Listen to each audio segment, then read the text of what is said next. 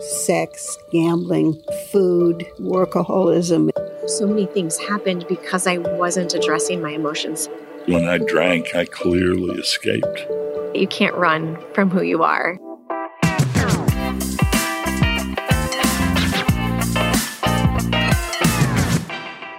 Hello, friend. Welcome to Advice Column, where you hear real people's real-life experiences so you can leverage multiple lives' worth of learning to accelerate your own personal growth. What do you do when you feel mad, sad, stressed, any kind of discomfort? I don't know what to do with myself when I feel upset. I get restless and agitated, and I don't think I've ever really learned how to self-soothe or endure feelings that are unpleasant. Some wise people have shared that a healthy response at those times might be to quote-unquote sit with the emotions and experience them. But I don't know what that even means or looks like, practically speaking. Some piece of the puzzle is missing in my mind when it comes to grasping this. So in this episode, I'm asking our panelists to share how they learn to process uncomfortable emotions in a healthy way. Let's listen in now to what they can share. I'm James Newton. I've had a lot of loss in my life. My most traumatic life experience happened when I was 8. Going down the highway, my mother's driving a big old black sedan where the rear doors open away from the center column. And Robbie, 3 years younger than me, he's standing with his hands on the back of the seat looking over my mother's shoulder. And my mother says, "Robbie, sit down." And when he went to sit down, he grabbed the door handle instead of the armrest, and the door just snapped open, and out he went at 60 miles an hour. I have this picture in my head of reaching for him, and he's there 1 second and he's gone. I think a part of me decided that I was to blame. The biggest thing that I have run from is my own shame. And it's the hardest thing for me to be honest about. I think there was an underlying loneliness I lived with for an enormous amount of my life. When I drank alone, and I clearly escaped. When I started doing deep personal growth work, I really attached myself to mentors, which was a primary way of learning. And I've had some awesome teachers. I think learning how to truly forgive was the key to the healing and recovery. Usually what we're running from is something we have not taken the time to be forgiving of. So I think we stop being afraid when we understand forgiveness. When we look to something external, which escapism is inevitably that, looking for something external because we're not finding what we need in that place inside. I think a lot of depression comes not from what we find inside, but the resistance to going inside. In 2 weeks, I will have reached 13 years of sobriety. I see the things that are upsetting as, all right, what is it that I'm here to learn? And trusting that. So I tend to go deeper into those things as opposed to run from them.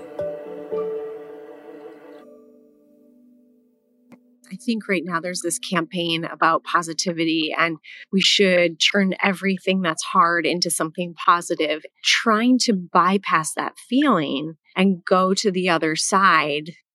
My dad is diagnosed schizophrenic, and that manifested through anger, a lot of upset. Because of that, I started to become very afraid of anger. One, because it felt dangerous. And then two, I was worried anytime I would experience anger that I too was schizophrenic. And what that did is it made me try to suppress those emotions. So I actually had migraines as a child. And I fully suspect that's because I was trying to stuff everything into that little body of mine and trying to control all these feelings that really needed to move through me. In the past, I did a lot of suppression, and I also did a lot of running away. When life felt hard, I would go travel the world. And it's no different than somebody who's an alcoholic or shopaholic. Mine was travelaholic. I was traveling to escape my reality. And I actually realized through the process that you can't run from who you are. Everyone has a different way of coping with feelings. And I don't think we're taught as young children how to really soothe ourselves and to handle emotions in a healthy way. So what I think we need to do is really support people in helping them understand what they're feeling and healthy ways to move through them going forward. As I've grown, I've started to realize that emotions are not good or bad. And really they're a compass for us. If I am feeling anger, I want to understand why. Is there something I need to be doing differently in my life because that anger feeling is there and it's directing me in a new way? Is the jealousy showing me that I should be going for something different? I once was experiencing a lot of jealousy of a friend that wrote a book, and I always had a book in my heart. And when that experience happened, I knew it was time for me to write my book because of the feelings. So instead of rejecting the feelings and numbing them out, I have now started to try to tune into them and really use them as my guide. There's so many cool techniques. It could be eating better. It could be meditation. It could be movement. It could be exercise. It could be journaling. I have a ton of different journaling techniques that I use to try to move through different emotions. I really tapped into community. I had my go-to people to really ask for support and love on the days that I didn't feel strong enough to do it on my own. I have found that the more honest I am and the more authentic I am earlier about something, it dissolves the emotion that may have built up in the past. Because I wasn't able to love myself, it came with constantly comparing myself to other people, needing validation from other people, keeping myself separate from other people, perfectionism. Oh, that was unattainable. I could escape from me with alcohol. I went through a treatment program, and all I did for 30 days was I got up, I made my bed, and I learned about myself. Not the roles I played, and I was really good at playing roles. I'd been good at playing the good student, the good daughter, the good wife, but I hadn't ever explored who I was. I got to know me for the first time during those 30 days. And I realized by the time I left that I liked me. Now, I had no idea what unconditional love was. That's what I spent the first year of my sobriety, learning how to unconditionally love myself. I became more and more accepting. I put sticky notes on my mirrors. It's okay to be me. You don't have to improve today. Your body is fine just the way it is. And it was just a process of accepting who I was. Recovery gave me the gift, not all at once, but over time, of understanding what unconditional love was. And learning to love myself allowed me to love other people unconditionally and accept them for who they were. The biggest gifts in my life have been learning that I was an alcoholic and getting brain cancer. I've grown more from those two things than anything else. I am Heather Moyer. I am president and CEO of H&M Systems.